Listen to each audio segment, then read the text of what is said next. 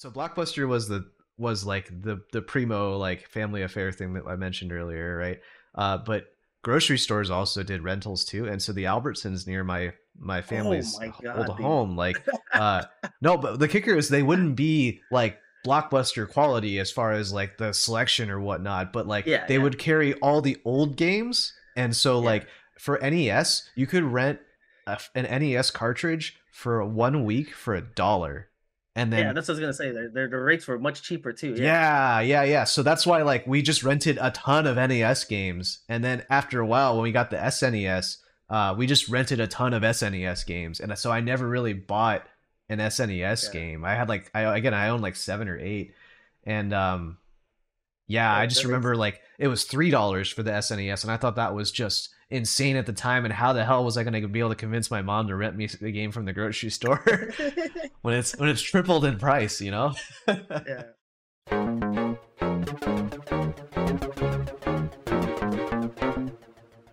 Hello, hello, and welcome to the Absolute Guard podcast. We're a competitive fighting game community podcast examining history and current events from the lens of the Arizona grassroots scene. Yes, welcome. This is episode 64. My name is Benny, and as always, I'm joined by my co-host John, who decided to change up the routine today, and it's kind of throwing him off. Yeah, like we're debuting the shorter intro music, so now you don't have to skip ahead 30 seconds on each start. We're also recording this like a week or a day early because we're not doing it live. I forget why we're not doing it live this week, but it's the holidays, so things get crazy, right? Yeah, I had some things I was trying to plan for tomorrow, and then I realized like I think tomorrow I don't even have the day off because my due days off are actually switching this week. Oh, So I okay. have some, yeah, I have some like weird split days off this week. Like I got Wednesday, Friday off, and then next week I'll have Thursday, Friday. And Oh, what the hell? speaking of Thursday, Friday, we're actually gonna start doing our live shows on Thursday, right? Oh, that's yeah. I was trying to figure that out. We didn't. For some reason, I thought we were switching to Monday, so we're going to be doing Thursdays now. Yeah, Then. Okay. Thursdays. So Okay. that'll debut next week. Next Thursday, we're gonna be talking with King Hippo, aka Tanner, again. So you guys can look forward to that. I mean, kind of like stop talking about like who we had coming on and kind of just going off the cuff, but that's Yeah. one that you can look forward to for next week when we start on Thursdays. Yep. I was trying to figure out when the schedule change would happen, but yeah, we've been. That's why we haven't done them live in the past couple episodes, I think. Yeah, So we'll be back to live on Thursdays. yeah, Same time though, right? Like 6 o'clock or 5 o'clock, yeah. Mountain Five Standard o'clock. Time. Yeah, I just say Arizona time. Everybody else can figure it out. Yeah, that's kind of who our audience is, right? If you're listening, you're Yeah, probably from Arizona. yeah. So 5 o'clock Thursdays is what we're looking forward to. Yeah, my I don't know about you, but my last week has been pretty busy. Um, it's pretty fulfilling though because I got to visit with a lot of family and friends, and that was something I was really looking forward to and needed. Um, just Thanksgiving time, and I had a wedding that I attended on the previous Saturday. That was the 18th, Oh. and then I had planned to meet up. That was the third wedding. Yeah, that was three of three weddings for to close out the year. That was the last one we had to go to after yours. So no more weddings for the rest of the year unless somebody decides to have like a shotgun wedding between now and New Year's Eve, I guess. But we had that, and then yeah, I got to meet up with some basically my best friend's family last Tuesday. I thought his nephews were just in town. Turns out his whole family was in town. His older brother and his older sister, and that caught me by surprise. And I was like, "Oh, well, then I get to see everybody." And I hadn't seen everybody basically in I want to say 6 years since he got married, and Wow. that was 6 years ago to see like his whole family. So that was a good time. And then typical like Thanksgiving stuff. Got to see all the rest of the family and friends and stuff that we normally see. So yeah, I've been a pretty busy week. My sleep's kind of been all over the place. Yeah, I imagine if you're used to working nights and then suddenly we're doing like holiday, like 9 to 5 hours more so, right? Yep, Um, exactly. yeah. Yeah, My how was your Thanksgiving and stuff? oh, it was good. It was good. I think that this was the first Thanksgiving that like we didn't have like a pressing thing to worry about. Mm, Like if anything, the pressing thing to worry about was last month for the wedding and getting all the family situated for that one. And so this looked pretty easy by comparison. And yeah. um, I guess the big complicating factor was like because we got married this year, like we wanted to make sure that we were at both families' Thanksgivings and both families' Uh, holidays, and oftentimes it's just a crapshoot on timing.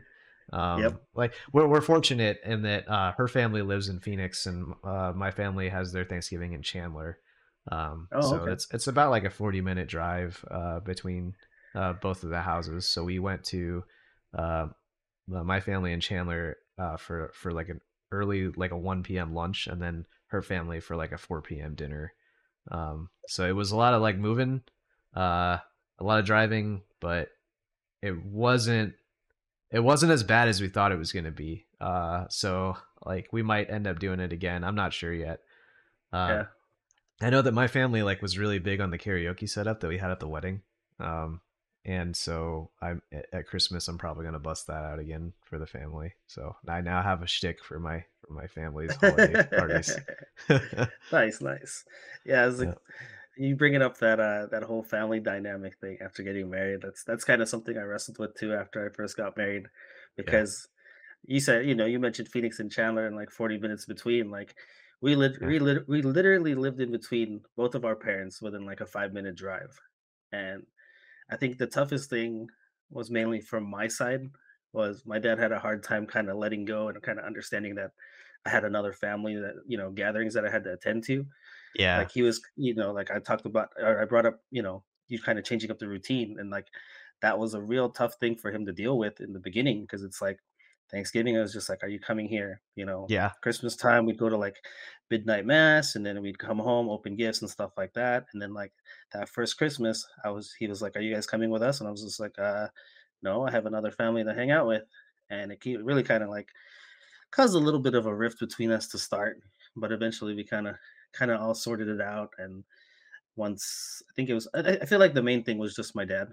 It was just like he had a hard time kind of letting go in a way, and just That's kind of realize, fascinating. Yeah. yeah, I mean, just like kind of, I'm going through something similar with my family, so like it's cool yeah, to get your perspective to know that we're not alone there.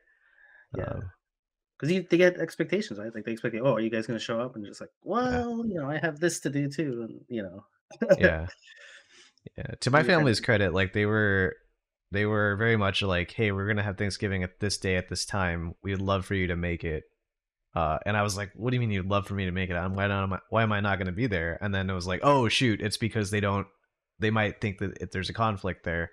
Um, uh, but like a lot of I guess that's the benefit of getting married 3 weeks before Thanksgiving or 4 weeks before Thanksgiving is that a lot of the like, hey, I'm giving my son away to a different family or being like open to having to them experiencing a holiday with a different family. Like a lot of that happened at the wedding anyway.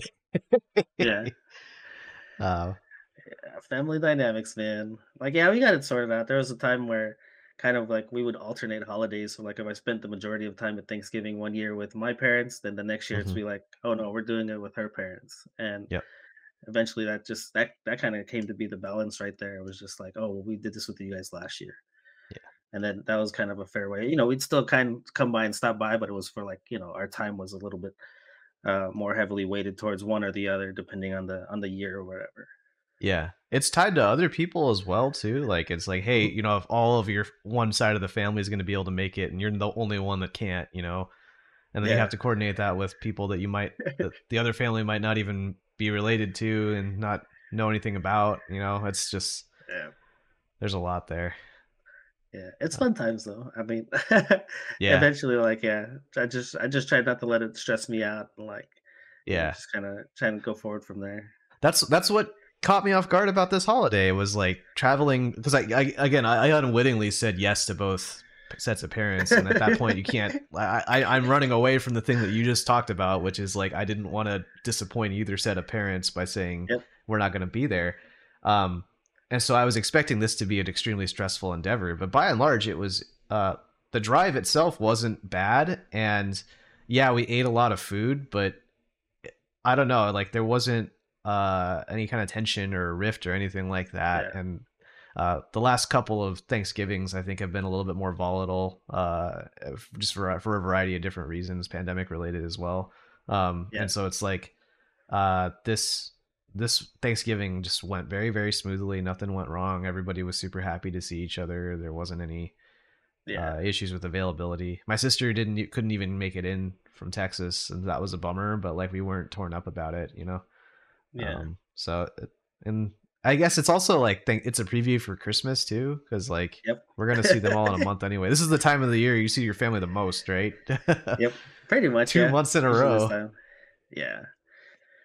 Yeah. It's like I don't know. It's just, like I said, just try to keep it stress free, and then at the end of the day, like it's it's supposed to be a good time. So like try to keep it simple and keep it at that, and Yeah, now it's not like you said, you're gonna see family a lot. Like why make it a stressful or even like a hostile time? It's like we should be happy at these times. agree, agree. Yeah, And I but think that's just been a general topic for the whole world lately, is just trying to figure out ways to come together and not hate on yeah. each other. Yeah, it's like so I was talking to you earlier about the fact that because it's episode 64, and for me, Yeah, like whenever I think of 64, my mind automatically travels to like Nintendo 64 and N64, whatever you want to call it, Ultra 64. And it got me thinking about like just old fighting games in general, not just for the N64, but just, the SNES and stuff like that. yeah, And I was kind of interested in kind of your background with I guess older fighting games that weren't kind of like Street Fighter. sure, yeah. Because everybody's like, "Yeah, I played Street Fighter 2," and I was just like, "Yeah, I feel like everybody played Street Fighter 2." But what about some like other like obscure games and stuff that you played, like regardless of like system? Yeah, because like we always talk about stuff being in the competitive lens, right? Or like Street Fighter or Mortal Kombat or Killer Instinct or Tekken, like they're gonna be from the competitive side, but like there's been a ton of games out there that we just haven't like ever like they might not be good fighting games, like good balance wise and all the mechanic breakdowns and stuff like that, but like they come at unique times in our lives and have their own sense of nostalgia. Um Yeah, like I think that I didn't grow up playing Street Fighter 2, and it might just be because I didn't go to arcades as a kid. yeah, So a lot of my first fighting game interactions uh, on consoles and whatnot were actually pretty poor. I thought that most of the fighting games I played were ass, and now I yeah, know, like with the benefit of hindsight, I'm like now I know that they were ass because these are the good ones. yeah. The competitive ones are the good. The ones um, that stood the test of time, right? The ones that lasted. yeah, yeah. So I guess to kick it off, like for N64, I guess the first one I remember is Spider's Destiny. Yep. I don't know if you That got a chance to ever play that one. I rented that game a lot. I think I owned it later, but like, yeah, I remember renting that from Blockbuster back in the day, and Yeah, we're in the that was rental like, era too, right? yeah, yeah. So it was like, I just remember because the thing that stuck out about that game was that it was based on like a point system. Like Yes. you had like if you had a knockdown or whatever, I forget what the point system was, but like you'd get 2 points for this, or a ring out Yeah. would be this, and stuff like that, and like you'd have to get, I think it was 7 points to Yep. win. And that's what really kind of stuck out to me about that game at the time. Like there was a whole different kind of scoring aspect instead of just like beat down the vitality out of this guy. Yeah. It's a different win condition, and you could like segment out your win condition, and that'll affect your Yomi in a lot of ways. Like if I know that this guy is trying to beat me by throwing me out of the ring because he only needs 3 points as opposed to four, like or Yeah, whatever the values, but I don't remember them off the top of my head. Like it changes the mind games, which I'm saying that from a competitive lens, but I didn't play that shit yeah. competitively. I was too young to even really Nah, understand nah, what that meant. I just remember being like, hey, I don't need to, if it's seven to win and it's four for a ring out, and I only need 3 points to win, I don't need to fully KO them. I can just go for a ring out instead, you know? yeah, exactly. Yeah, you can go for something alternative. Yeah, Yeah. And otherwise, it was like a Tekken Soul. It was actually more like Soul Calibur to me because it had ring outs, and it was a 3D game. Uh, it wasn't particularly good. Um, yeah. I don't know if I would consider it like good, but like as a kid, like man, I had a lot of fun playing that game. The yeah, first one, I remember there was like a sequel that came out too. Like I don't know if that was as well received or what, mm, but like yeah, I don't. I don't even barely remember touching that at all, or yeah, seeing it very often anywhere. Sure. Yeah, and then Um, like I was gonna say, did you have any experience like playing like any SNES or like Genesis fighting game stuff at all? I mean, I know that was a lot earlier, actually, a lot earlier. nah, I think the kicker is I didn't really own an SNES until really late in the console life cycle. And I didn't like I owned maybe like 7 SNES games total, and I don't think any of them were none of them were Street Fighter 2 even. Yeah. Yeah. So I think I could probably cover the N64 era for you, but I think what's a good SNES one that you remember or Well, I mean, Genesis? other than Street Fighter 2, the one that always kind of stands out to me was Killer Instinct. I mean, I think we talked to Scott about this too. Like the port itself was kind of crap, but you know, Ah, yeah.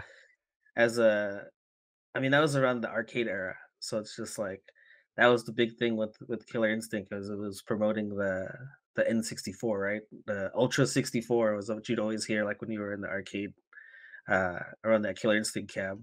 But then they put it on the SNES, and like the combo system, you know, was basically intact from what I understood at the time. Like, you know, I know Scott was much more into that game, so I don't know if there was things that were like mechanically changed or anything like that. But you know, the same kind of like linkers and the combo breakers and stuff like that were all present in that. And Oh, then that cool. was back in 95. Man, Yeah, that was a because long. that's the one that they re-released on N64 under KI Gold, right? I think I remember seeing KI Uh, Gold I think somewhere in a I think Nintendo KI Gold Power was. ad. I think that was supposed to be. I think that was two, if I'm not mistaken. That was already Oh, two. oh, okay, my bad. Yeah. Hmm. So Okay. yeah, two was a much different game. But yeah, I remember that coming out and like I wasn't really as into that game. Like I'd see it at the arcades here and there and give it a shot, but I wasn't really into that game at all. Hmm. But like I don't know, when I think of like, you know, like I said, everybody played Street Fighter 2, right? But then Mm-hmm. like you saw all these kind of like clones like fighting, like even like down to like the character designs and stuff like that. Oh Um yeah, yeah. Everybody had a Ryu like character. Everybody had Yeah, they had a like the Japanese guy, right? And then they had like the yeah. American guy. Even Fighter's Destiny had that, right? Like they Yeah, had a yeah. Guile and a Ryu ripoff, and then there's just usually a ninja. Usually, Yeah, there's yeah, ninjas thrown in there, then you gotta throw in like a one female character for sure. yeah. TNA as well. Yeah. Usually in that era, TNA was pretty common. um, yeah, Yeah, I'm trying to think of other stuff because like I know there's other fighting games besides that. I know um I've there's one got that another was one. really If you're, yeah. okay. Do you remember Clay Fighter 63 and a third? Yeah, yeah, that was like I think the original Clay Fighter was on SNES too. Oh, there we go. Original Generations again. Did you play the Yeah. original? I think I rented that. Man, I need to look that up now. Yeah, I think I rented that, but like I wasn't other than the like you know, at the time a lot of it was like the mocap stuff, right? It was Yeah. like or I guess I don't, this game wasn't really mocap. It was the what's it called? Stop animation. Is that what it's called? Oh, stop motion? Yeah, yeah. It was Stop made to motion, look yeah. like one of those like uh the Rudolph Christmas movies or this Frosty the Snowman Yeah. Christmas movies. Yeah, And there's a exactly. character called Bad Mr. Frosty in it. I think he's the main character too. He's the Yeah. Ryu. I think there you go. There's a costume idea for Ryu. Yeah. Like, what's the inspiration for this? I just remember, like, yeah, I just remember the characters, like you said, like Bad Mr. Frosty. They had the taffy guy. Yeah. Laffy Um, Taffy. Do you remember HoboCop? HoboCop. Oh, that's from the 64 one, isn't it? Yeah, he's from the Yeah, 64. Well, so you mentioned that you rented a couple of these games, right? And yeah. I think that it was either Clay Fighter or one of the other ones or both. That it was a Blockbuster exclusive. Like there was a Clay Fighter 63 and a third, and then there was Oh, really? I think it was called Sculptor's Cut, or there was like a re-release of it with extra cut content, and HoboCop was one of them. I think. Oh, you're right. Yeah, I was actually just Yeah, looking at that right now. An and the updated kicker about version. that, yeah, the sculptor's cut though was not released uh in retail stores. It was released in Blockbuster only as a Blockbuster Yeah, rental exclusive. yeah. Um, Oh, dang. I yeah, didn't know that. That I had no idea that it was that exclusive because I'm looking at it now and it says, yeah, since it didn't receive wide distribution, it's one of the Yeah. rarest and most valuable N64 games. That's crazy. Yeah, the other one that I know of that was a Blockbuster exclusive, which is coincidentally also a bad fighting game, is it was the Beast Wars one. Uh, Beast Wars, yeah, Transformers. it was a Beast Wars Transformers fighting game, and you could like transform into like uh the vehicle mode because this was like in the Transmetals era, so like they Yeah. were in the season 2 designs essentially, and you could transform into the vehicle, you could fight as an animal, and you could fight as a robot. And I think you had it for the game forced you to like rotate between the three forms because Ah, with like energy bars, so yeah, that was that's pretty just great. cool. That's crazy to think about because I was the Clay Fighter one that you're talking about, the exclusive. They said it was released in '98, so that was 25 years ago. So that Oh like jeez, yeah. one that speaks to. I mean, not just not just thinking about how long ago it was, but it speaks to like how big Blockbuster was at the time. Because Yeah. for your game to be a rental exclusive, like that's super exclusive. Like, I mean, I don't know about the details for regarding that, but it's just like maybe they had budget problems. I don't know. Maybe Blockbuster forked out some extra money and was like, "Hey, we only want this to be available in our stores," and kind of force people to come here. It sounds a lot like streaming services, doesn't it? Looks like you got kind of cut out. Oh, was Oh, that you? sorry. Yeah, I think I'm back. Can you hear You me? still there, John? Yeah, can you hear me? Yeah, you're kind of like breaking up. Okay, yeah, that might be my connection. So I'll keep recording right now, but then let me mark down at 20, 22 or 20 or 22, 21, 30 or so. We need to cut Yeah, this part out. yeah, Okay. yeah. Because I Can you, remember yeah, like, your video feed's back. I think I'm back now too. So do you want to just keep going? yeah, yeah, yeah. So Okay.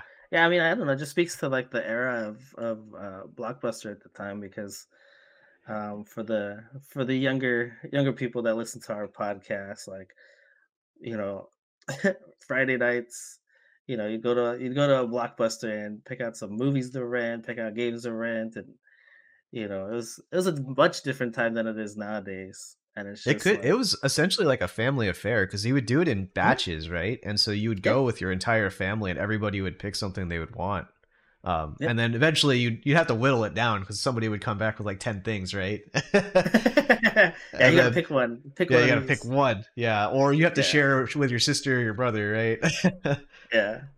I think And then though, I mean, now that I think about it, like that was my exposure to a lot of other games. Because like as a kid, I'd get like if I was gonna get a game bought for me by my dad or my mom, right? It was like yeah, once a quarter, and I would learn that game inside and out, whatever game it was, and I would hope that it was good. Like I'd make sure I'd be looking through like magazine reviews and stuff, and make sure that this is what I want like to own. But then when it yeah, came to like playing those kind of obscure games or things on the side, like Blockbuster was my outlet to do that because it was whatever $6 or whatever it was to rent a game for like 5 days, and it's just like yeah. I get that'd be enough for my parents to be like, all right, well, you can rent this or whatever, and like either I liked it or not, or the next week would come and be like, hey, I want to get this again, and it's basically just a way for me to play other things. You're making me remember my childhood here because, like, earlier I mentioned like why we didn't have a console. We had a Super NES really late into the console life cycle, right?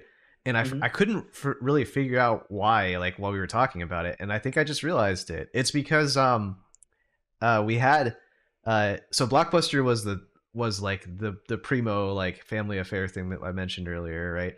But grocery stores also did rentals too, and so the Albertsons near my Oh family's my old god, dude! home, like no, but the kicker is they wouldn't be like Blockbuster quality as far as like the selection or whatnot, but like Yeah, they yeah, would carry all the old games, and so yeah, like for NES you could rent an NES cartridge for 1 week for $1, and yeah. then That's what I was gonna say. The rates were much cheaper too. Yeah, yeah. So that's why like we just rented a ton of NES games, and then after a while, when we got the SNES, we just rented a ton of SNES games, and so I never really bought an SNES yeah, game. I had like I owned like 7 or 8, and yeah, I yeah. just That makes remember like it was $3 for the SNES, and I thought that was just insane at the time, and how the hell was I going to be able to convince my mom to rent me the game from the grocery store when it's tripled in price, you know?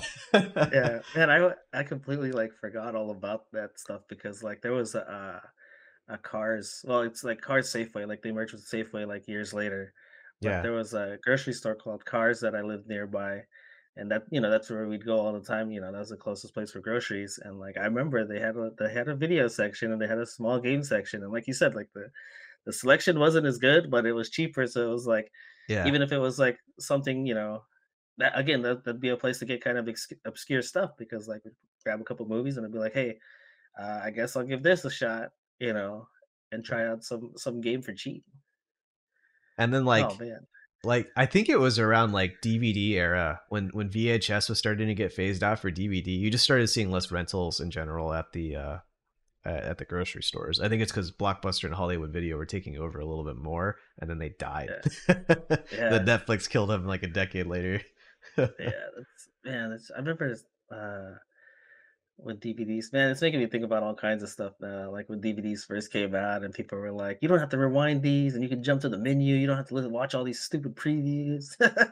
Yeah, you know what? We start every episode by talking about like introducing our guests, and we clearly don't have a guest today. So I just wanted to like let all of our listeners know like we're talking about like Benny's like this reminds me of everything. We're talking about everything. This is our Thanksgiving Yeah. leftovers episode. So that's funny too because I introduced the podcast as the competitive fighting game community podcast. That's a new thing, but oh well. We're talking about grocery stores now. Yeah, renting video games from grocery stores. And Man, Blockbuster just too. yeah, Blockbuster. Man, it's like so much stuff I'm just thinking about. Yeah, like I said, when I think of the 64, man, like I just started reminiscing about consoles and stuff like that because like Yeah. I had my one of my best friends growing up, like yeah, I had the NES, the SNES, and the N64. I didn't have any other consoles up until about like 2000. And he's the one that had like the Genesis, and then he had the PlayStation, and then he had all the other stuff. So like we'd take turns going to each other's houses and playing games, and like I don't know, it makes me think like what was that one game on the Genesis we played? Um, what's it called? I think it was Eternal Champions. Man, Oh, that that's an older sounds game. familiar. Actually, I think I've heard of that. Yeah, I remember like there was a time when we would just like play, we would just play against each other all the time, right? And then Sure. I think we figured out like kind of like stage fatalities in that game, and then all of a sudden it was just like, how do we do these like stage fatalities? Yeah. Like I remember like a fan in the background in one level and stuff like that. So we'd be like purposely just playing for real, and then like all of a sudden it's just like, all right, let me do this. Yeah. I mean, that's in a lot of ways that's what fighting games are to the vast majority of people. Is that like they're a here's a cool thing, and I want to try to do that cool thing, and it's like that cool thing could even be. It could be a special move. It could be a cinematic move. It could be a stage finisher. It could be all these different. It's all always about like trying to recreate those scenarios so you could execute the cool move, right? Yeah, I just happened to look that up. That's actually on Steam for 99 cents. Oh man, you're going. Yeah, yeah. It's a lot of those Genesis games are on PC emulation nowadays, huh? I may Yeah. need to go buy that. Just Oh man.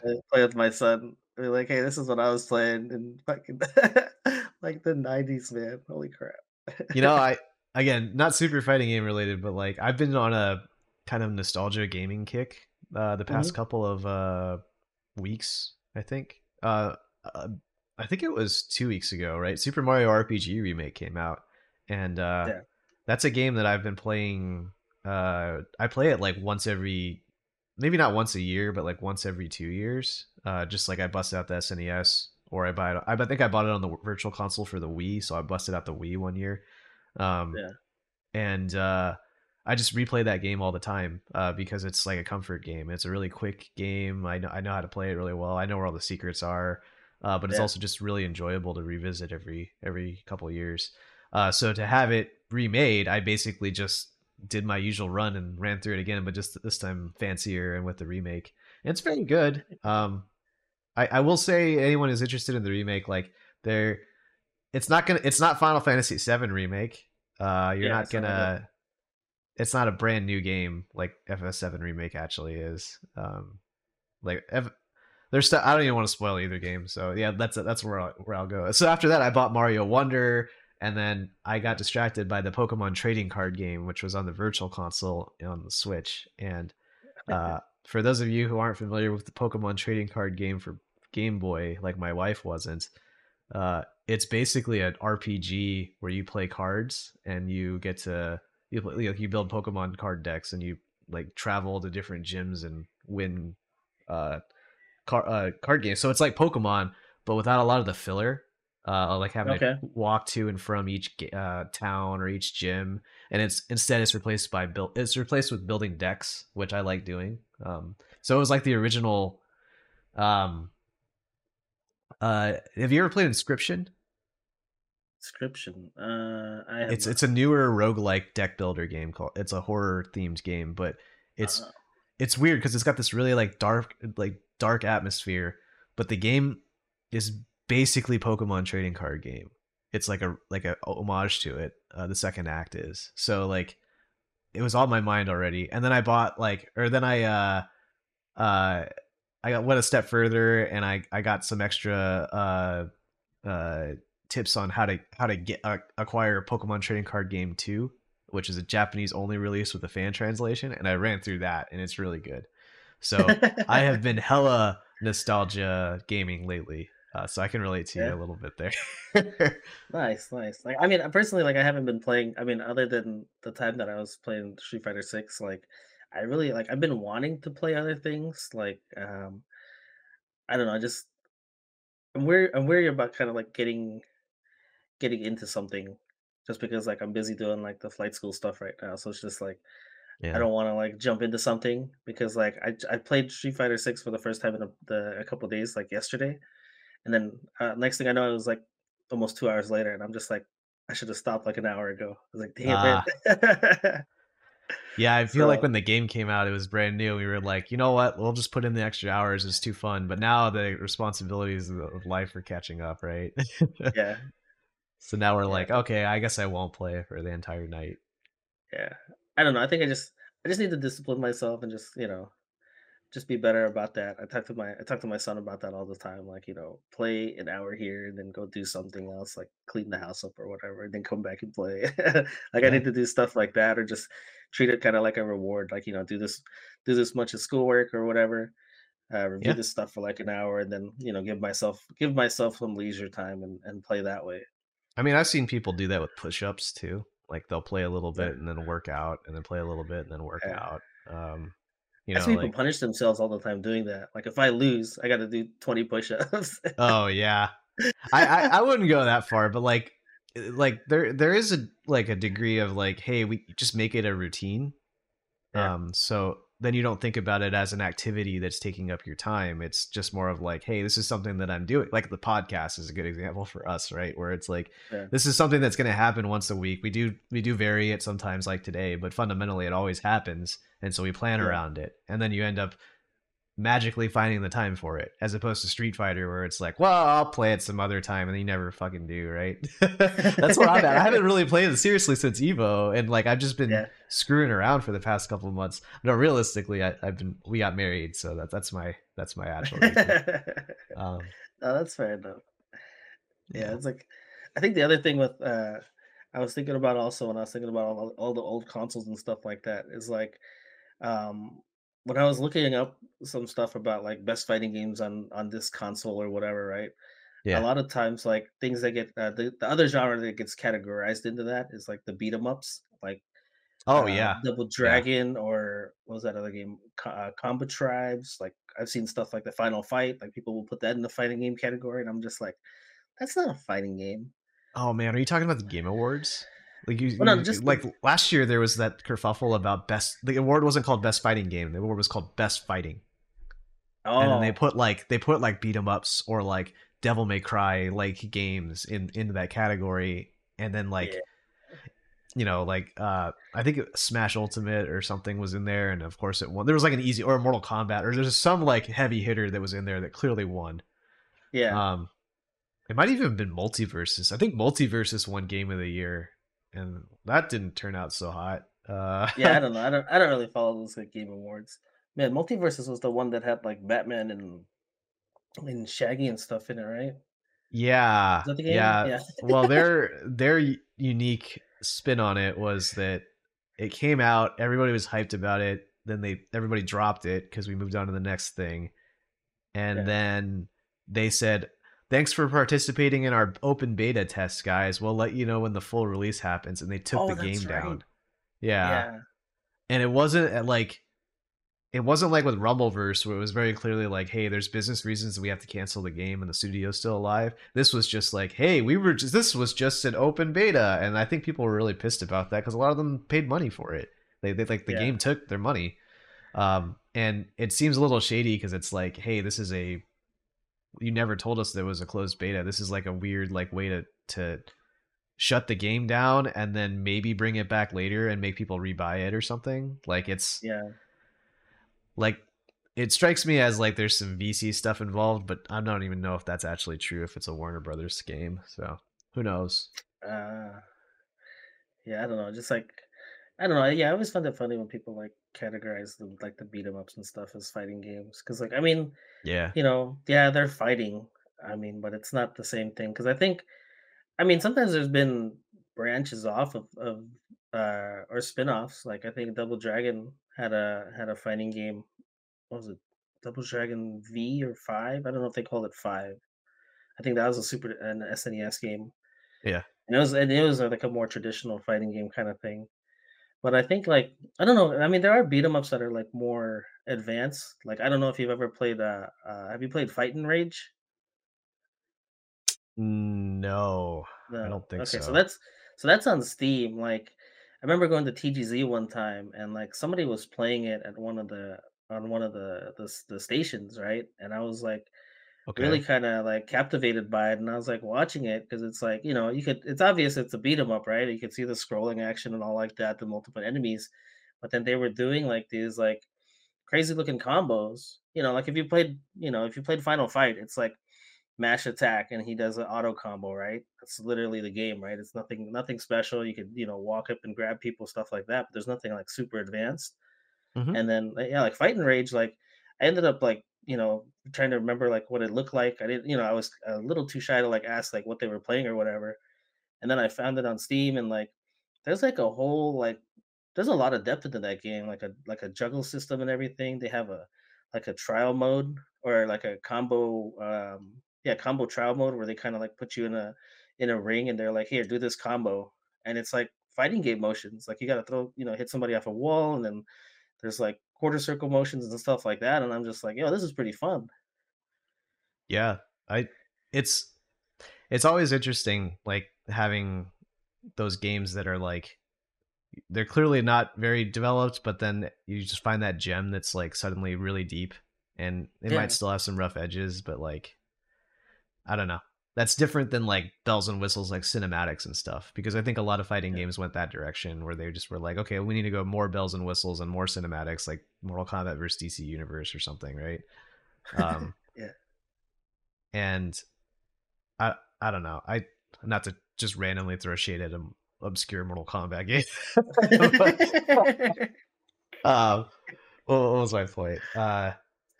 Oh yeah, I was thinking about Dragon Ball. It was Dragon Ball.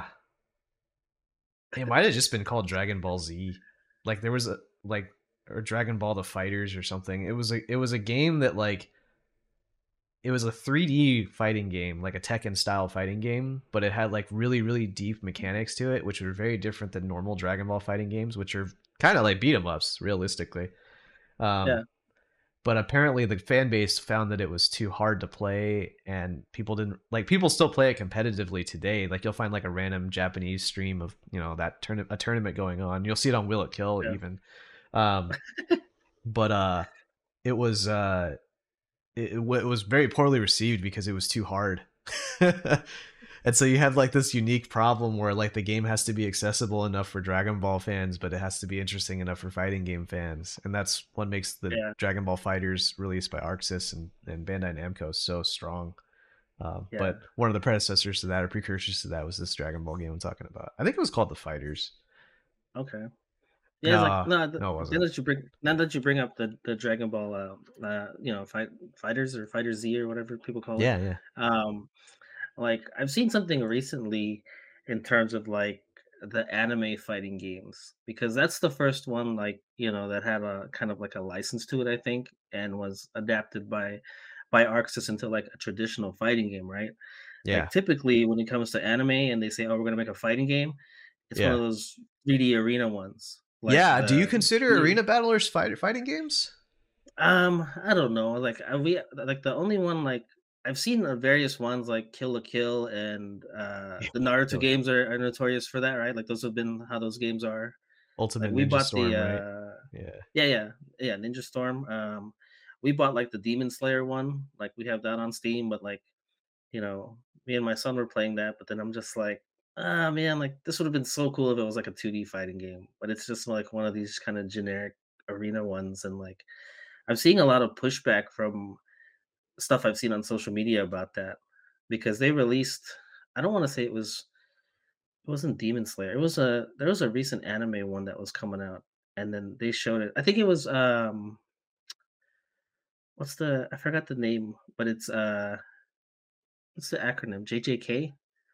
Um, oh, man, J.K. I watched Rowling? no, Oh, Jujutsu Kaisen or whatever. oh, yeah, that's the one. Yeah, yeah. I think that's the one that they're making that into an arena fighter as well. And like, I remember, people were looking forward to seeing what it looked like, and then sure enough, it's the 3D behind the view, and they're just like, "Oh man, another one of these! Like, come on, you guys got to stop making this crap, right? Like, Yeah. give us another Dragon Ball Fighters."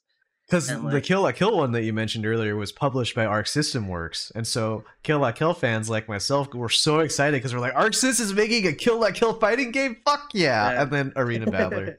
Yep. yeah, it was just like, so it's kind of funny you bring up the thing about the accessibility because like most people when they see 2D fighting games, like they're not super accessible, right? Right. Like that's not Right. that's it's more complex. But then like these arena fighters, like you said, they're more cinematic type stuff. Yeah. And I guess that appeals more to like the kind of casuals and whatnot. And it's not what we want. I just man, when you talk about that Kill la Kill game, all I remember is G loaded that up on the Switch or something, and we were playing it, and I got hit by some like move where it looked like literally it looked like well, it looked like the guy's penis like stuck out. Like it was a robot move and like it just came out and I was just like, "What is this? And why did Oh I yeah, just that's die to this?" important. Yeah. Oh, was it a big battleship, or was I it don't was it know. or was it did he turn into a mummy and have a bunch of whips and like a little thing in his mouth? I don't remember. I remember I posted it. I posted it on Instagram or something because I was laughing so hard about it when he did that, and I was like, "What is this move?" And he like just thrust it at me, and then this huge metal appendage just comes out, and I'm like, "What?" Yep, that sounds like Gamagori. I think honestly, man, that show is so cool because there's a lot of dicks and there's a lot of TNA. I keep talking about TNA, and it's on purpose because the word fascism, written in Japanese, starts with the same letters as the word fashion. You say fascio and fascio, like so. It's like they literally mashed together how fashion and fascism could correlate together, and the freedom of being nude. So that show is my favorite Wow, anime of all time, and it's the show that interesting. I tell people that my favorite anime is the Gurren Lagann show that Studio Trigger's known for, or the people are known for, and Mhm. but my real favorite one's Kill la Kill. Kill la Kill is a great That's show. I'll It's see that so good, that dude. puts that whole sequence into a little bit better perspective because I'm not super huge into anime, but like, yeah, Yeah. that whole that whole sequence and the way that I got hit by it, I was like, it just kind of like it literally like I rolled back in my seat or whatever I was doing at the time, and I'm just like, what is this? Yeah. And for people who don't know what Kill la Kill is, the guys who made or the guys and gals who made the Cyberpunk anime that's on Netflix that everybody blew their loads over last summer, that one is it's the same studio or the same artists and storyline directors and everybody else working on they did Kill la Kill before that. And they did a couple other big ones too. Oh, But Kill la Kill is my favorite. nice. I might have to look into that. I don't know. Studio Trigger. I'll Yeah. add it to my backlog of things that I may never watch. That's fair. That's fair. That's fair.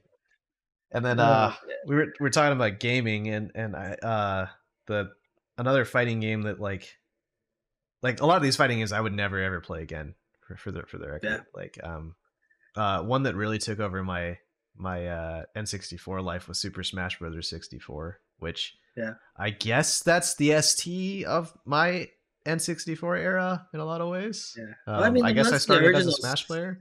Yeah, that's the original Smash Brothers. For a lot of people forget about that one because you Yeah. automatically think about the GameCube, right? Yeah, the GameCube And one's the one where the competitive scene really started blossoming. But yeah, a lot of people forget. Like, yeah, it was on the original was on 64. yeah, and that game was I had no idea like about like basic fighting game concepts like startup and recovery or anything. I was just, hitting Yeah. buttons. Yep, that was But me. like yeah, like it was I think I think that game was fucked up. There's a lot of stuff about that game that you're like, I look back on it now with like a mechanics lens, and I'm like, ooh, that was Yeah. messed up. Like a lot of anything that Kirby did, and anything that Pikachu did, like it was just constant hit stop, and so like lock the game up whenever you do like a multi-hit move, and you could just stun lock the shit out of people. Um, it had a lot of the same like mechanics that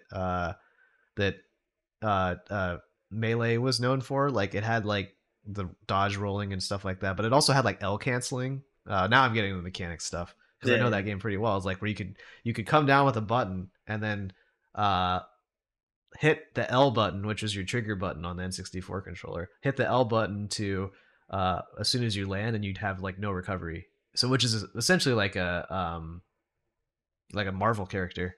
There's a Yeah. lot like Wolverine dive kick essentially. You could do that with Link. Oh man. Oh, I remember what I wanted to mention before we got away from the 3D fighters was to tie it back to the Arizona community for a little bit. Uh Around that era when Marvel 3 was big and I was going to casuals regularly, there Mhm. was one person that was always trying to like be like, "Can you bring your PS3? Can we get some extra monitors and some extra PS3s?" And it's like we were like setups are kind of hard to find already at the time because we were just getting into like lagless setups like LC like Evo monitor setups, which was the 120 hertz of that time, I guess. Yeah. Um, and so, so we were like, why would you want all that extra stuff? And it turns out they really wanted to push Gundam Versus on the PS3, and it had Oh. the unique thing where you had the only way you could play the game. There was no split screen on the game. You could only do it by networking the two PS3s together, and they would play over Oh. the network, and each person would have their own view of the 3D arena, which is another reason why 3D battlers or 3D arena battlers are hard to uh, incorporate in the fighting game scene, is because you don't Yeah, you you can play don't side by side. yeah, I think Pokken is the only one that does it, and it does it in a jank way. So like a lot of Oh. people do like you have to have two systems and two monitors and then two separate play areas for players to play that game. So Oh, that it makes takes up a sense. lot of extra room. It's a lot of extra electronics to buy and stuff like that. But there was a guy in the local scene that was really trying to push Gundam Versus for a while. There's a guy who was trying to push Naruto Ultimate Ninja Storm too. That was one of the shadier TOs that we warned about on previous episodes. But Yeah. No, that's I mean, like you said, that's more setups, right? Because I mean, if you need 2 PS3s and 2 monitors for one setup, like, yeah, that's a TO's nightmare right there. Because that's like that's typically 2 setups for me right there. I could run, 2 yeah, matches in a bracket right there, and yeah. you need that for 1 match? Like, yeah, good It luck. impacts time too, right? Like Yeah, now that setup is occupied, and I could, like you said, a setup that would serve two people on a Pokken station now could serve four people on a Street Fighter station. yep. Oh, man, that sounds like a logistical nightmare. But that game's pretty big because, like, I've seen, like, when I've gone to some of these, like, anime conventions and stuff like that, and they have, like, the cab setup, like, that's one of the games that people are always, like, gravitating to is those twin stick games, that kinda stuff. Yeah, I mean they're cool and impressive and fun to play. I think they even do, like, a regular thing at EVO too, like the side events, or I don't know if it's that exact game, but I always see, like, a Gundam game in their side events. Oh yeah, yeah. Like there was a Kill la Kill game there, side tournament there. I always remember like I was going to cheer Scott on for Street Fighter Cross Tekken Mhm. one year. It wasn't even this year. It was last year.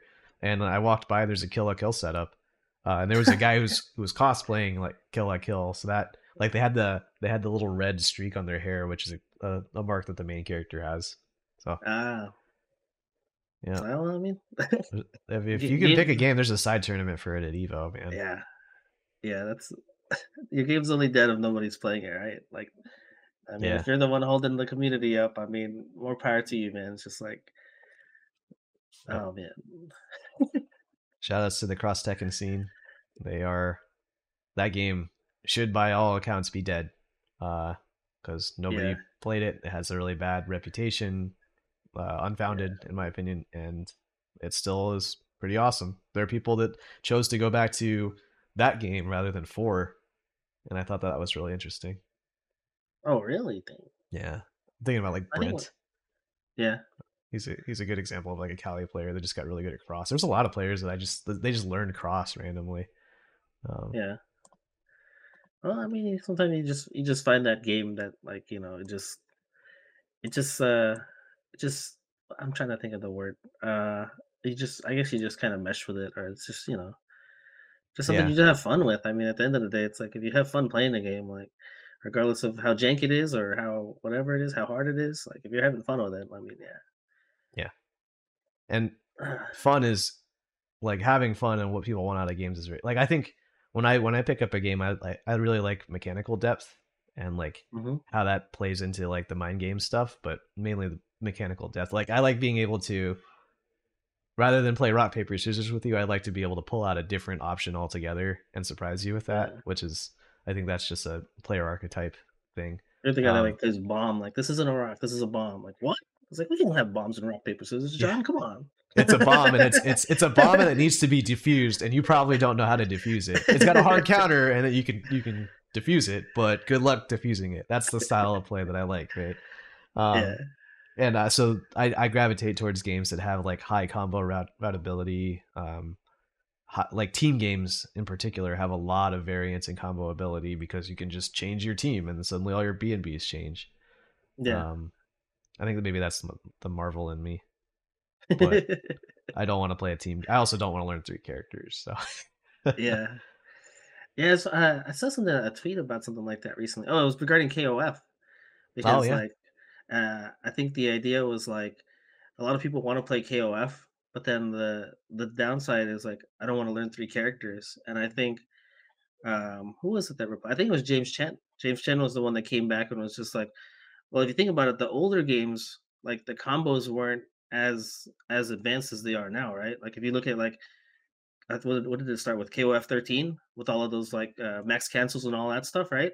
Like yeah. that to me is intimidating. Like I see that and I'm just like, holy shit, you want me to learn three characters like this, right? Versus playing like ST or even hyper fighting is a more kind of basic fighting game, right?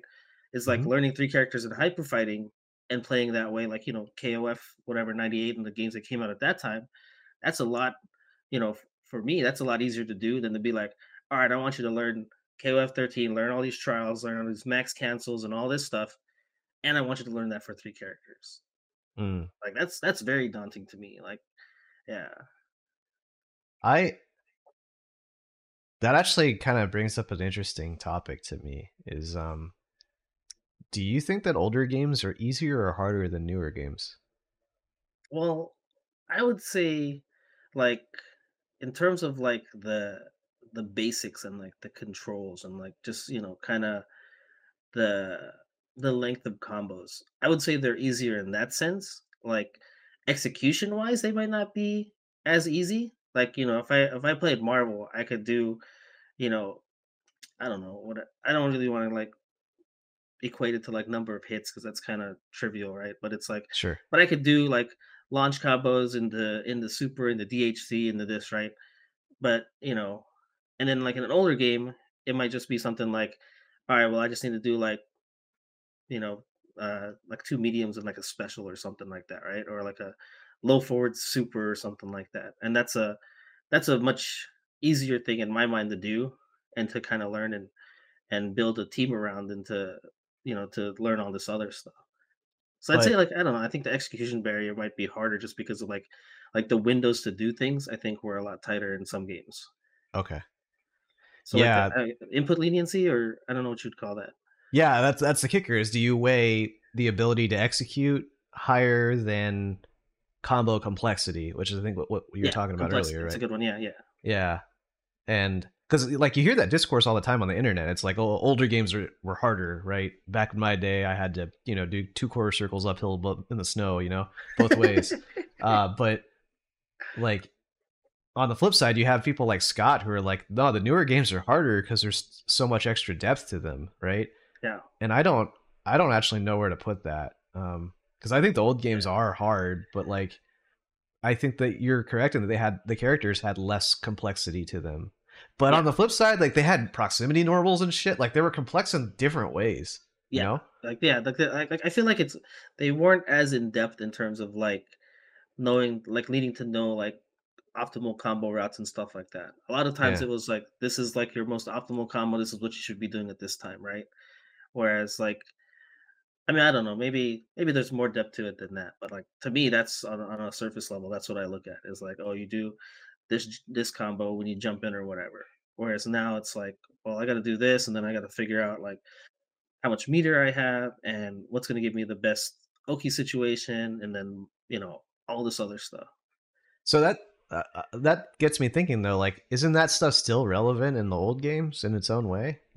Yeah. Like you don't have the drive meter, right? But like even in 5, like I had to worry about like whether or not they had V trigger active, and that changed my BNB, right? Hmm. And in I imagine in CVS, like you changed your no, I don't think you did really. It was kind of I don't know actually.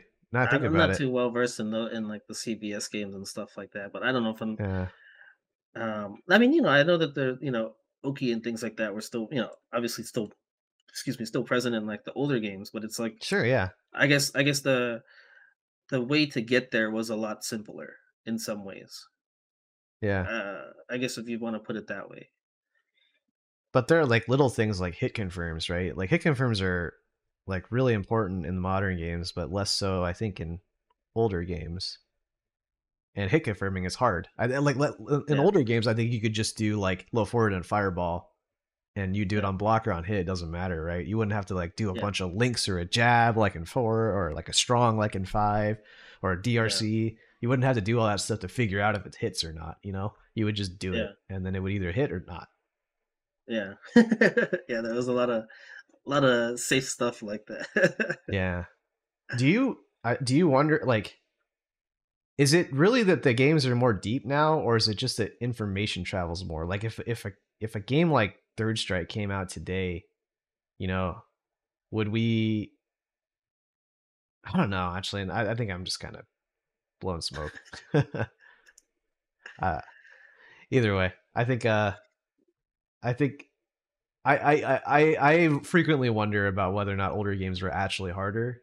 And I think executionally where they were, and that almost functions as like an RNG element in a way, because it's Yeah. like the combos were so hard that you couldn't do them as consistently, and you couldn't bank on them and build entire strategies around them. You know? Yeah. Yeah. It's like I don't know if they're. Yeah. I don't know if games today are necessarily more in depth. I think it's. I don't know. Or I mean, you talk about like information traveling faster. Like I feel like that really helps out in terms of kind of like the game evolving. Yeah, Like the game will evolve a lot faster because of that, right? Like people will find something that's really high damage or some kind of setup, and people are like, uh, so I guess it gets implemented into the game faster, and then yeah, people obviously have to find counters to it much faster. So like you start seeing like the game itself evolve faster. yeah. I think by the same notion, I think we might have just figured it out. Like if you if you make if combos are so hard to do that you can't do them consistently, then what's going to happen is you're going to gravitate to the combos that you can do consistently. Yeah, And in by that nature, you are just like objectively reducing the amount of options that your character has. You're forcibly simplifying them because the rest of the, like those like one frame super jump cancel links might actually give you the same Oki that like a Street Fighter 5 or 6 would do. Like those all those combo routes might still be there. They just might not be practical. And because they're practical not practical, then it becomes limiting and the character just gets reduced in scope and complexity because you just rule that Yeah, option out, right? Maybe yeah, that's why people think games are were simpler back then. It's because so much shit was too hard to do that you wouldn't view it yeah, as viable, you know? yeah. Well, I mean, it goes back to that whole thing with like the Sako combos and stuff like that, right? Like, Yeah. is this possible? Yes. Is it necessary? For most people, no. Like, it's more of a kind of like a style option, or I can do this kind of thing. Yeah, because like, yeah, I mean, I don't know. I think because you think of Sako combos, I always think of four, right? And like the damage scaling in that game was so. Eventually, you got to the point to where it's just like you're just showing off at this point, right? Yeah. If you were doing some crazy stuff. Whereas like in the older games, like like if you look at the damage output in some of those older games, like it's ridiculous. Like why are you gonna go for something, you know, that takes this long to do that much damage when I can do the same thing with like what 4 hits or whatever. And it's Right. just like you said, like it reduces it down, like your B and Bs and stuff become, pretty much like all you really need, Yep. like And on depending on like the game.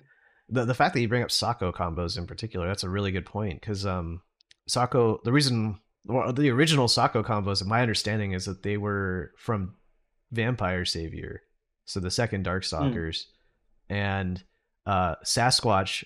There were combos that only Sako could do.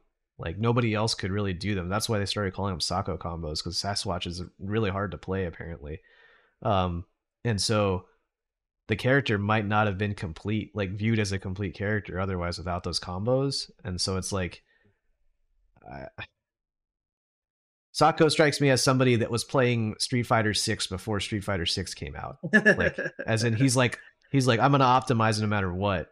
Uh yeah, and cut through that execution barrier, but to the layman like it we just didn't consider a lot of these options, you know. yeah. Even in I mean, you see, 4 we had a yeah, little bit of that, right? So we just wouldn't go for some one framers sometimes yeah, or yeah. like Like we'd I just mean, do jab yeah, combos, right? yeah, yeah. I mean, yeah. I mean, I go back to thinking like, I mean, even today, like you see certain combos, and like usually the first thought is like, one, what's the damage output, and then how much resources did you have to use to do that, right? Yeah. Like that's your baseline right there, right? And it's just Yeah. like, well, you used all these resources to get that damage. I can do the same thing and use half as much. Yeah, but it doesn't look as cool. But okay, but we're doing the basically the same thing. So unless there's some other kind of advantage I'm getting out of this, like there's not really a big incentive for me to do that. Yeah. And even then, if someone were to give you that advantage, like like write it down and tell you, like you'd have to weigh that over the risk of dropping it, right? Yeah, And exactly. Yeah, that advantage might not be big enough. Like, I think that that's what Drive Meter is supposed to emulate in this in 6. It's supposed to emulate an execution barrier that doesn't actually exist because people get mad when there's an execution barrier, you know? yeah. I mean, yeah. I mean, I think it's almost like I find myself doing that a lot too. Like in when I play, like if I go for this combo that I know is like the optimal thing, and then I drop it, the next time I have that opportunity, I might second guess myself. And you know what? Let me do the one that I'm more comfortable doing, even if it does less damage, just because I can consistently hit this one, Yep. right? So it's just like, yeah, it's one of those things that, obviously that's all happening in real time. I'm not like, hold on, pause here. I think I'll do this right now, right? It's like, oh shit, Right. opportunities here. Let me do this instead. I'm gonna stick with the stable one, right? Which is what Yeah, you do in the older games, and that's why yeah, suddenly I like genuinely think that we might be onto something there as far as like simplicity in older fighting games is more due to the execution barrier rather than design or by yeah, design. I think that the characters were designed with a lot of those different options. A lot of them were accidents. Like a lot of that yeah, yeah, those older games just had broken shit because it was easier to release a new version of the game than it was to patch it, you know. Um, yeah. but I our retroactive look at a retrospective look at older games with the modern game lens. Maybe they have just the same amount of depth. It's just they're too hard. Yeah. Gotta get those macro controllers and stuff like that. Yeah. I mean, that makes me think because like I remember a lot of those like combo videos would be like, "This is a tool assisted one," right? And Yeah, they'd have yeah. one of those like SNES. I don't think it was Mad Cats. Maybe it was a Mad Cats pad or whatever brand it was that you could program macros into. And in terms of like the inputs nowadays, like you don't ever see tool assisted really. It's like you see desk. Like I Oh, don't right, know right, the right. last Combo time. videos. Yeah. Yeah, like nowadays I don't see like I see people doing the combos. It's not like, hey, I need something to help me do this because this is so freaking hard, right? Like this is Yeah. basically humanly impossible, like you said. Like the execution barrier is so hard that it's almost impossible for me to do this consistently. So I need the help of this controller or these macros. Whereas And then nowadays it's just like, yeah, I could do this. it kind of reminds me of uh Overwatch of all games. Oh, really? Because Overwatch has a character named Soldier 76, and when he Hmm. uses his special power, he homes in on everybody, right? Yeah, yeah, That's an aimbot. That's like people would hack their games in Counter Strike and then just do make it point to them automatically. They basically just said, "Here's a mechanic that we'll just make it give him an aimbot for his super," right? And yeah. that's what auto combos are for fighting games, right? It's like, Yeah. yeah, people got tired. This shit was too hard to do, so and then people were like making macros instead, where they just had to hit a button over and over again to execute them like a single button. Yeah. That's what a fucking auto combo is. That's what a target Yeah. combo is. Like I think the developers figured out that people were doing that. It might not be actually related, but fundamentally, like the ways people got around the execution barrier in fighting games ended up getting canonized into fighting games later on, which is similar to like cancels and stuff like that. That's Yeah. fascinating.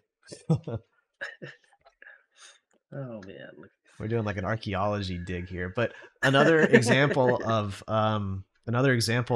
tool assisted though. You mentioned you don't see it very often, and that caught me off guard because in Street Fighter 6 right now, there's a lot of conversation about cheating, and there are Mm. auto combo macros, and there are auto DIs and auto parries, and we haven't really talked about them on the show yet. And I was curious about like, you know, we could take a look at it even from the lens of like as when we were kids playing these older games, right? It's like what constitutes cheating in today's day and age, and then like why are like you don't seem to like the fact that we haven't talked about like these cheaters on Street Fighter 6 up until like the game's been out for 6 months. It kind of shows Yeah. to me that it doesn't really we don't really care about that, and I wanted to examine why we don't care about that. Hmm. I mean, I wouldn't say that I don't care about it. I guess it's because We're maybe not bothered is a better way to I put don't it. I don't play in as many online tournaments as a lot of these other players do. And Yeah. like, obviously the Capcom Pro Tour, that's been a lot of talk in terms of like the online stuff, right? The online qualifiers and things like that. And I think that's where a lot of the concern stems from, is because this is literally the pathway to a potential $1 million, right? It's not Yeah. just any old, you know, Tampa Never Sleeps tournament or anything like that, right? Like these are tournaments to potentially get you into a huge tournament. Like that's your ticket into that tournament, which is supposed to be something difficult to do, right? It's not supposed to be something that the normal person should be able to do. So it's like I wouldn't say that I'm unbothered by it. It's just more like it's just I don't know. I guess it's not really on my radar in terms of stuff because that's not where my time is spent. Like my time has been spent just playing ranked and just playing Battle Hub and playing with friends. So like there's not necessarily a concern for that because like I mean, who knows? Maybe I have run into people in rank that are doing that and I just have no clue. But at the end of the Yeah. day, it's ranked and like, there's a little part of me that wants to win, but then there's a part of me that's just like, I'm just playing other people, right? Like it's not a tournament. So there's the stakes aren't as high. Okay. Yeah, that makes sense. Like if you were to run into like an auto parry or auto DI kind of person, do you think would you one and done them? Would you play it Uh out I would play it out and I would test everything that I could possibly do. And just to I'd be see like, let how it me works, see. right? Let me Yeah. just see. Is he gonna block this? Is he gonna auto parry this? And Yeah. like if it's happening consistently, of course I'm gonna like, find those replays and save it and be like, hey, look at this stuff. Like, I can understand blocking like two or three of these or auto parrying this, but like this guy's doing it at like a 90% clip. Like this is, that doesn't happen. Right. Like that's the outlier. Okay. Yeah, that makes sense. It's tough. Like, I think I that don't know. a lot of the cheating that happens too, I think it happens at the diamond and platinum levels and not the master levels. Because a lot of times the people that are like relying on cheats, like they aren't very good and you can kind of just play around it and still win. I don't know Yeah. if you found that to be the case. No, no, no. I just no. So it like I kind of contradicted myself with what I was saying in terms of Street Fighter, right? Because I was just playing ranked, but like I used to play Call of Duty all the time with my friends, right? And there's little exploits here and there. People would like glitch rocks and hide in rocks, right? And like you couldn't see them, like, but they can snipe you through this rock and do some kind of like glitches like that. Yeah. But then like at the same time, like it was almost exactly what you said. Like you would play around that. And like, me and my friends would be like, oh, this idiot's hiding in the rock and like stay away from there. But then we would find ways to like, you know, get to them and eliminate them that way. Or the next time, like we would set a trap or a claymore or whatever near that area. So it's just like, oh, he's gonna run back to that spot. Yeah, you Sure find enough, oh counter look, strategies. yeah, Okay. look at this idiot. He went back to the same spot, right? So like you find ways to like deal with that. And I mean, in the same token, like I was playing ranked in that, so it's just like I don't know, maybe I weighed that a little differently because like there were easier counters to that than to how am I going to counter somebody in Street Fighter 6 using a bot, right? I really can't, right? Yeah. That's a whole different thing But the unless I kicker find is that some they kind of can't expert. use the bot 100% of the time, right? If it's just an Yeah, anti-parry thing, then you just don't like you don't or you go for throws, right? And if they tech everything, yeah. then well, then I guess you're screwed. I don't really know. But here's the other side of it, man, is that like frequently aren't blocking. Like they're busy Yeah, committing to buttons all the time, right? Because they're mashing, and so all you have to do is just counter hit them. yeah, So you wait for like you basically play like you're playing modern, where you just react to whatever they're doing, or yeah, like preemptive react to whatever, like preemptively guess at what they're doing and counter hit their ass. Because yeah, most of the cheaters, I think, are just they're mashing and jumping constantly anyway, and yeah. like if you jump at somebody, a bot's not going to save you from getting anti-aired in Street Fighter. Yeah. I guess I don't know. The thing that like that's always that I've always wondered is just like, yeah, well, if I find out like some kind of like game breaking glitch or something like that, right? Like I might use it once or twice just to kind of test it out and see what kind of stupid stuff I can do, right? But eventually like the novelty of it wears off, right? Like I don't want to keep doing it. Like I don't Hmm. like it's not fulfilling, right? Oh yeah, Yeah, I got 65 kills without dying, but I was hiding in a rock the whole time, right? Or I auto parried 80% of this guy, or I perfect parried 80% of this guy's approach, but it was the bot doing it. It wasn't really me. Like it's yeah. not fulfilling at all, right? Like eventually, like the novelty wears off. So the people that are like consistently doing it, like I always wonder, like, what exactly are they getting out of it? Are they just happy to like screw with people to a certain extent, or what's their mindset? We like last couple episodes we were kind of talking on a soapbox about like dealing with loss and like having a good attitude and whatnot about like when you approach like practice. And I feel like this is that where like a motivator for somebody to break out these cheats is they just really don't want to lose, you Yeah, know. but see, but again, that goes back to the fulfillment thing because like I've had that happen in like Call of Duty. Like we'd be destroying these guys, right? And the next thing you know, you see, like it didn't happen in like the Xbox, but I remember like on the PlayStation, the older games, like there was a lot of people screwing around. Like I played one time at like uh cousin's house, and like he was like destroying this guy. Next thing you know, this guy's like flying to the level, and I'm like, oh, he activated his cheats. But at the same time, it's like, okay, like I'm losing or he's losing, but I don't know. It doesn't bother me as much. It's just more like, yeah, Yeah. I got into your head, and now you're pissed off, and now you got to resort to these tactics. So I ultimately won. I right? mean, Like you we're couldn't getting beat into yeah, we're getting you into couldn't like beat me why do fair we and play square. video games at all? Because like we're two competitive players trying to break down the minds of why somebody would cheat, right? The fact that we're competitive players in the first place means that we're playing these games for a completely different reason, and that's Yeah, I think that like the game naturally segments people out. Like that's another reason why the competitive community hasn't really had to confront cheating for a while because it's like those people like they're in the community but like it's never enough to actually impact the results of a tournament because the people yeah, that want the actual like thrill of the tournament uh they're entered the tournament and the people that are cheating are usually not entering the tournament, you know. exactly. Yeah, but I mean, again, that goes back to where we started with the whole online thing. Those Yeah, people aren't going to show up to like Evo or offline majors, yeah, but they could potentially enter these World Warrior events and the qualifiers and stuff like that, and cause havoc there. yeah. But again, I think it goes back to eventually, like, I don't know, like you can't, like you said, you can't do it 100% of the time, or it's too obvious, and then Yeah. eventually it becomes like a kind of a reputation thing, right? Like if Joe Schmo comes out of the woodwork and all of a sudden he's just running through all these like killers that we know of, that's gonna be suspect right off the bat, right? So Yeah. it's just like, I mean, I don't know. It's weird because it's like now I'm like thinking like how would you get to the point to where people would actually believe like you're legit?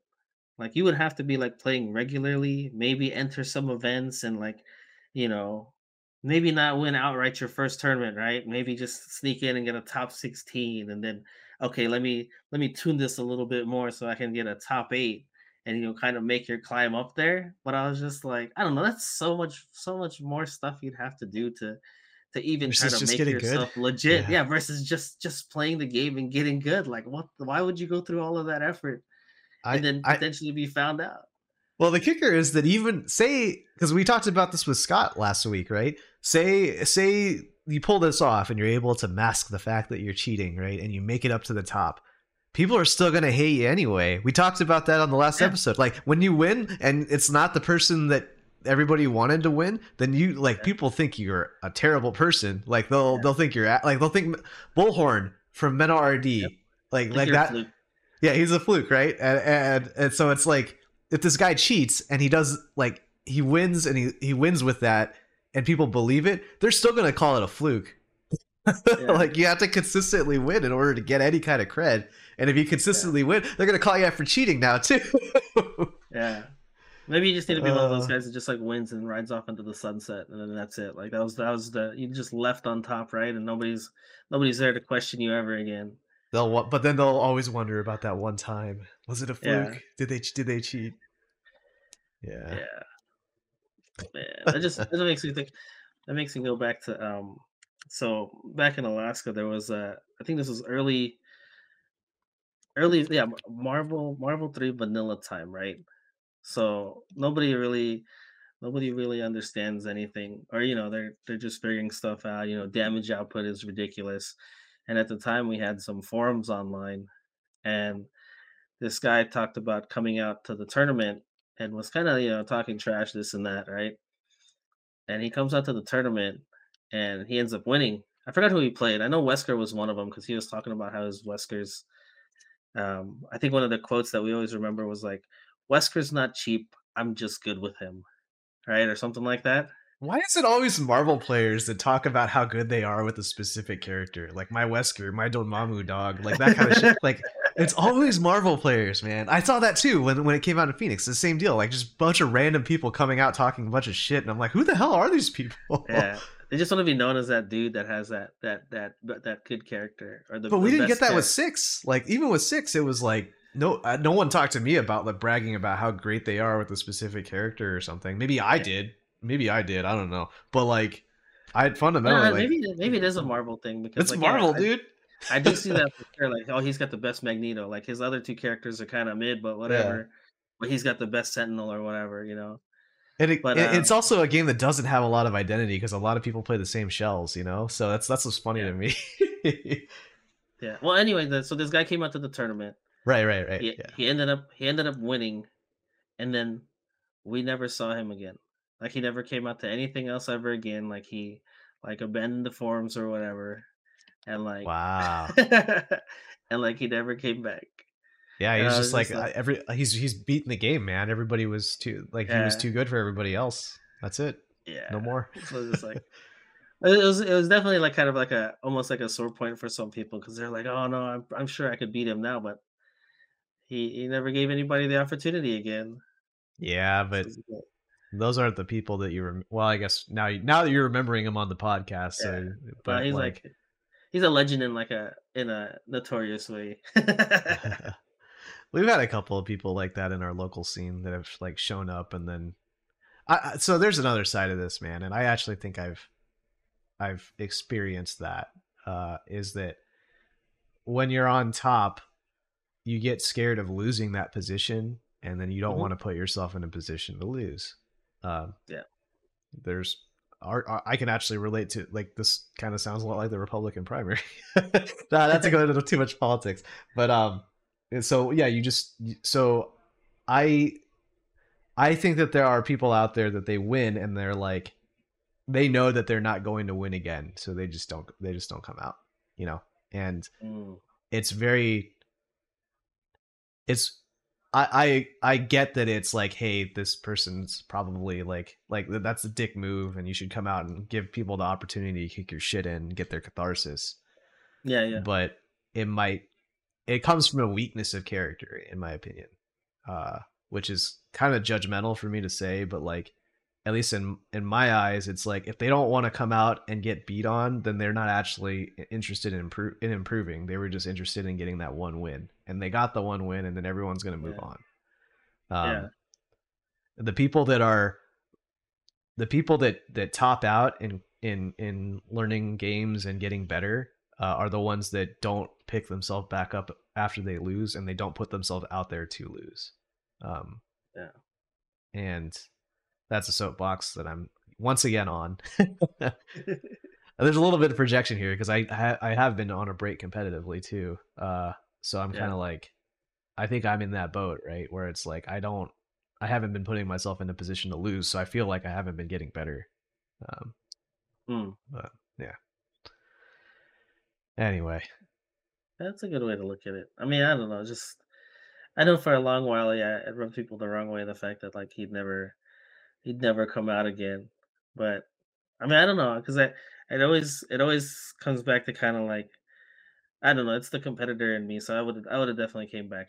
Even though I think differently because yeah. like that very first tournament I went to, like I was happy to get second place. I got bodied in finals and like but I was happy to get second place and I was hungry to go back. And then but like even if I had ended up winning that tournament, I don't think it would have been a matter of like, well, I beat everybody here. I'm too good for them, right? And I don't ever want to come back, right? Or they don't deserve my time kind of thing. Like Yeah. I would have definitely came back and I probably would have got humbled just like I got humbled later that year after I got second place and like I was O2ing myself like all the time. So like I probably would have been the same thing and then like it probably would have eaten at me, but I don't know. It's at the end of the day, it's like I think yeah, it does ultimately come down to like the person and like if you are truly looking to be better and improve at the game, then yeah, you would put yourself out there. Our But friend Mike and Abe, our friends Mike and Abe, I think would say specific. What is it? Specific adaptation to impose demand. Said mhm, right. It's that if you don't impose the demand on yourself, which is the risk that you might lose, then you're not actually going to learn how to adapt to anything. yeah, yeah. I But mean, it's true, man. Like you gotta. That's part. I don't know. That's part of fighting games and what's just kept me here for this long. I mean, even if I'm not playing certain games all the time, like yeah, like it's if part of I getting find a good at game, anything, man. Realistically, it's yeah, not just like a competitive thing. It's like mastery of anything requires you to fail at it first. And yeah, that failure state in a competitive environment means that someone's ego is going to be like someone is going to be better than you. That's the that's so yeah, like that's different than like learning to play a musical instrument or something. That is the yeah, competitive side, but like it yeah, still is ultimately about taking your lumps, whether that's like on the guitar. Like if I'm playing learning guitar, then like I'm not going to be able to play the song when I first try it. Like I'm yeah, going to mess up, and it's how you like if someone was learning guitar like they learned fighting games, and like like someone loses and they throw their stick, can you imagine like I played the chord wrong and I'm like fuck this and I throw my guitar? That Oh makes man. you that makes me think about like the fact that you were like, yeah, this applies to real life too. It made me think about like my flight lessons because like the first three. So Yeah. so I'm through five, right? I've gone through five. The first three I was out flying. The fourth one it was just like a classroom thing. Yeah, But the yeah. fifth one, like something threw off my routine. Like we didn't get the keys for the plane and everything, and like I was kind of all out of sorts, right? Like doing everything like I would normally do beforehand. And then my instructor comes out and he goes, "Hey, how's it going with all this like pre-flight stuff you're supposed to do?" And my mind's kind of like frazzled because we kind of, we have like these checklist things we got to do, and like, normally you go in sequential order or whatever. Yeah. And my mind, like once I got thrown out of my routine, like it kind of messed up everything. Like I wasn't able to compartmentalize like certain things, like do this, and then come back to this. Like, I was fixated on like trying to do the sequence, and when I couldn't do it, like it messed me all Yeah. up. I And know then like exactly what you're talking about. Yeah, it ended up like catching up to me later because during our lesson when we're flying, like the certain things I was doing great in, other parts, like I felt like I regressed a lot. And just the feedback he was giving me, he's like, "Oh, you seem like you're rushed. Is everything okay? This and that." And I'm just like, eventually, like I opened up and I was like, "I think it's because of this. What happened at the very beginning? It kind of just threw me off." And he goes, "Well, there you go. That's a lesson to be learned because things aren't always going to go swimmingly for you. During your pre-flight sequence or whatever, right? Something's going to throw a wrench in there, and you're going to be like, ah, shit." And you got to learn to like put that aside and be like, "All right, let me just continue on with what I'm supposed to do." yeah. And That's literally why you're there, right? I've heard from like yeah, my friends who are pilots that like the plane flies itself once you take off, right? Like you're not yeah, like like my old boss would even like put the visors up on the windshield so he couldn't even see the sky. He would just sit, yeah, sit at the cockpit after a while and he just like watch the instruments. So the human is there for when shit goes south and they have to adapt and make a judgment call that the autopilot couldn't, right? And so I think yeah, that's what you're practicing more than anything else. yeah, yeah. I was I just was like, yeah, just I was waiting for you to say that your instructor did that to you on purpose or something to deliberately throw you off, you know? Um, yeah. Honestly, I don't think he did. He looked like legitimately concerned about like the keys missing or whatever, and it sure. ended up being the fault of the previous like instructor and student. Like they were lax on a lot of other things that yeah, he wasn't very happy about because he's like one of like the chief pilot guys there. And Sure. he's like, "Oh man, I'm gonna have a talk with previous instructor because like there was a lot of things that were just not supposed to be where the keys Yeah. were actually like left in there and they're not supposed to be in there in the plane and all this other stuff." And like, he's like, "Oh man, like this is gonna be a big learning opportunity for them." And it ended up being a big learning opportunity for myself too. And it's just like, but I already it's see like you the said, like I parallel in needed to, fighting games there, man. Like yeah, it's like when if someone's got their flowchart going and then you like disrupt it with some random option that they weren't accounting for, and then suddenly uh-huh, their flowcharts in shambles. Or yeah, like someone drops a combo and then suddenly they aren't able to like recover from that and they take a big risk afterwards yep, because they're yeah, frustrated yeah. they dropped the combo, you know? See that all the time, yeah. I dropped my game-winning combo. I was like, "Oh, man, I Yeah. got knocked down, level 3." Like, I just lost a round, like, "Oh." That's what we Yep, should do for our podcast is just find examples of things that we do in life and then relate it back to fighting games. yeah. Yeah, you dragon punch through my mix-up? Oh, man, maybe I shouldn't do that anymore. Nah, Yeah. nah, nah, nah, nah. I I'm going forward I've today. I've equated some like because like you talk about some fighting games being like a conversation, right? Like you're Mhm, like, oh, how do you react to this mix up? How do you react to that mix up? And you play against that person that's not thinking and they're just doing yeah. stuff. That's the equivalent of like of somebody just like shouting at you, Yeah, that's uh, what I was gonna say, like, yeah, they're right? just yelling at you, and They don't give a they shit don't about wanna what you're hear. saying. Yeah. Yeah, they don't care about what I have to say. This is what's happening, John, alright? We're gonna go do this, and this is what we're gonna do, and it doesn't matter what you think. Like, what? Yep. Yeah, That's it's just like, exactly "Alright, it. John, Condor like, how do you feel Spire. about this? Alright, good block there, buddy." Nah, it's like that's a perfect analogy, man, because that's exactly how I feel when, like, people are just kinda, like, rushing me down, and I'm just like, "It's supposed to be my turn." Like, you were just taking your turn constantly, and, like, I don't That know.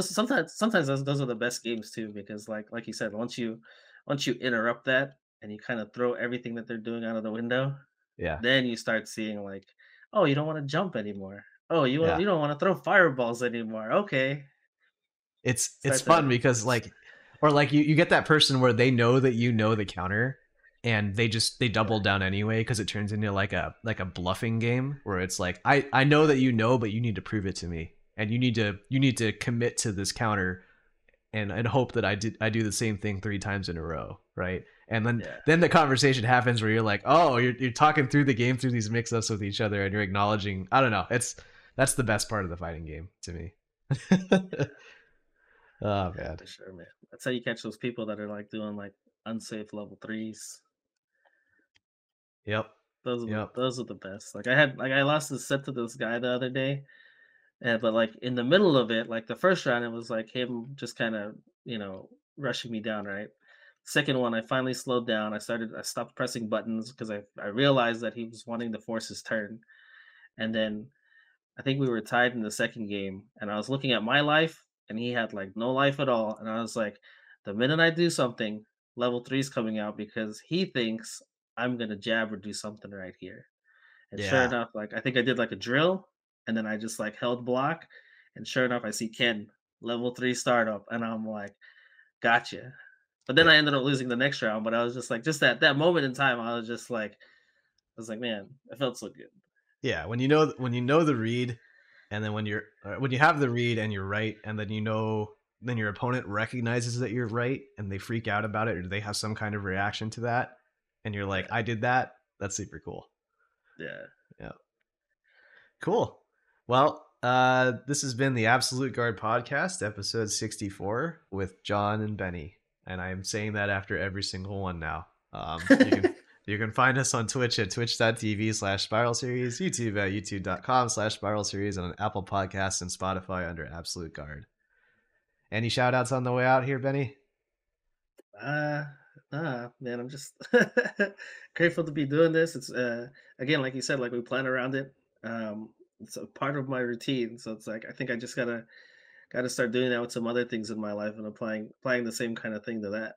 I'm doing the same thing, man. And Yeah, hopefully that whoever's listening to this podcast, you are also doing that while you listen to us. You don't have yeah, to like you can multitask, right? yeah. That's the key. The key. It's not just fighting game lessons. It's real life lessons too. Remember last Yeah. time I said like make some new friends. This one, Yeah. find There some you new go. friends. That was our lesson last time. This one, I forgot about that. I haven't listened to our most recent episode yet. We said find some new friends. yeah, Oh because it was man. I forgot. Yeah, now I'm thinking about why I said that. Oh yeah, Oh, yeah. It was it was about expanding like the people that you don't have to be pigeonholed into playing Street Fighter 6. Go play a different game and make some new friends that play other games if you don't like this game. yeah, like Gundam Versus or the Kill la Kill Arena Battler. Yeah, find those Cool. guys. There's somebody out there that's playing that you'll make a new friend with, and they'll be like, "Hey, I'm not the only one playing this anymore." We'll call it there. GG's. Yep. Good idea.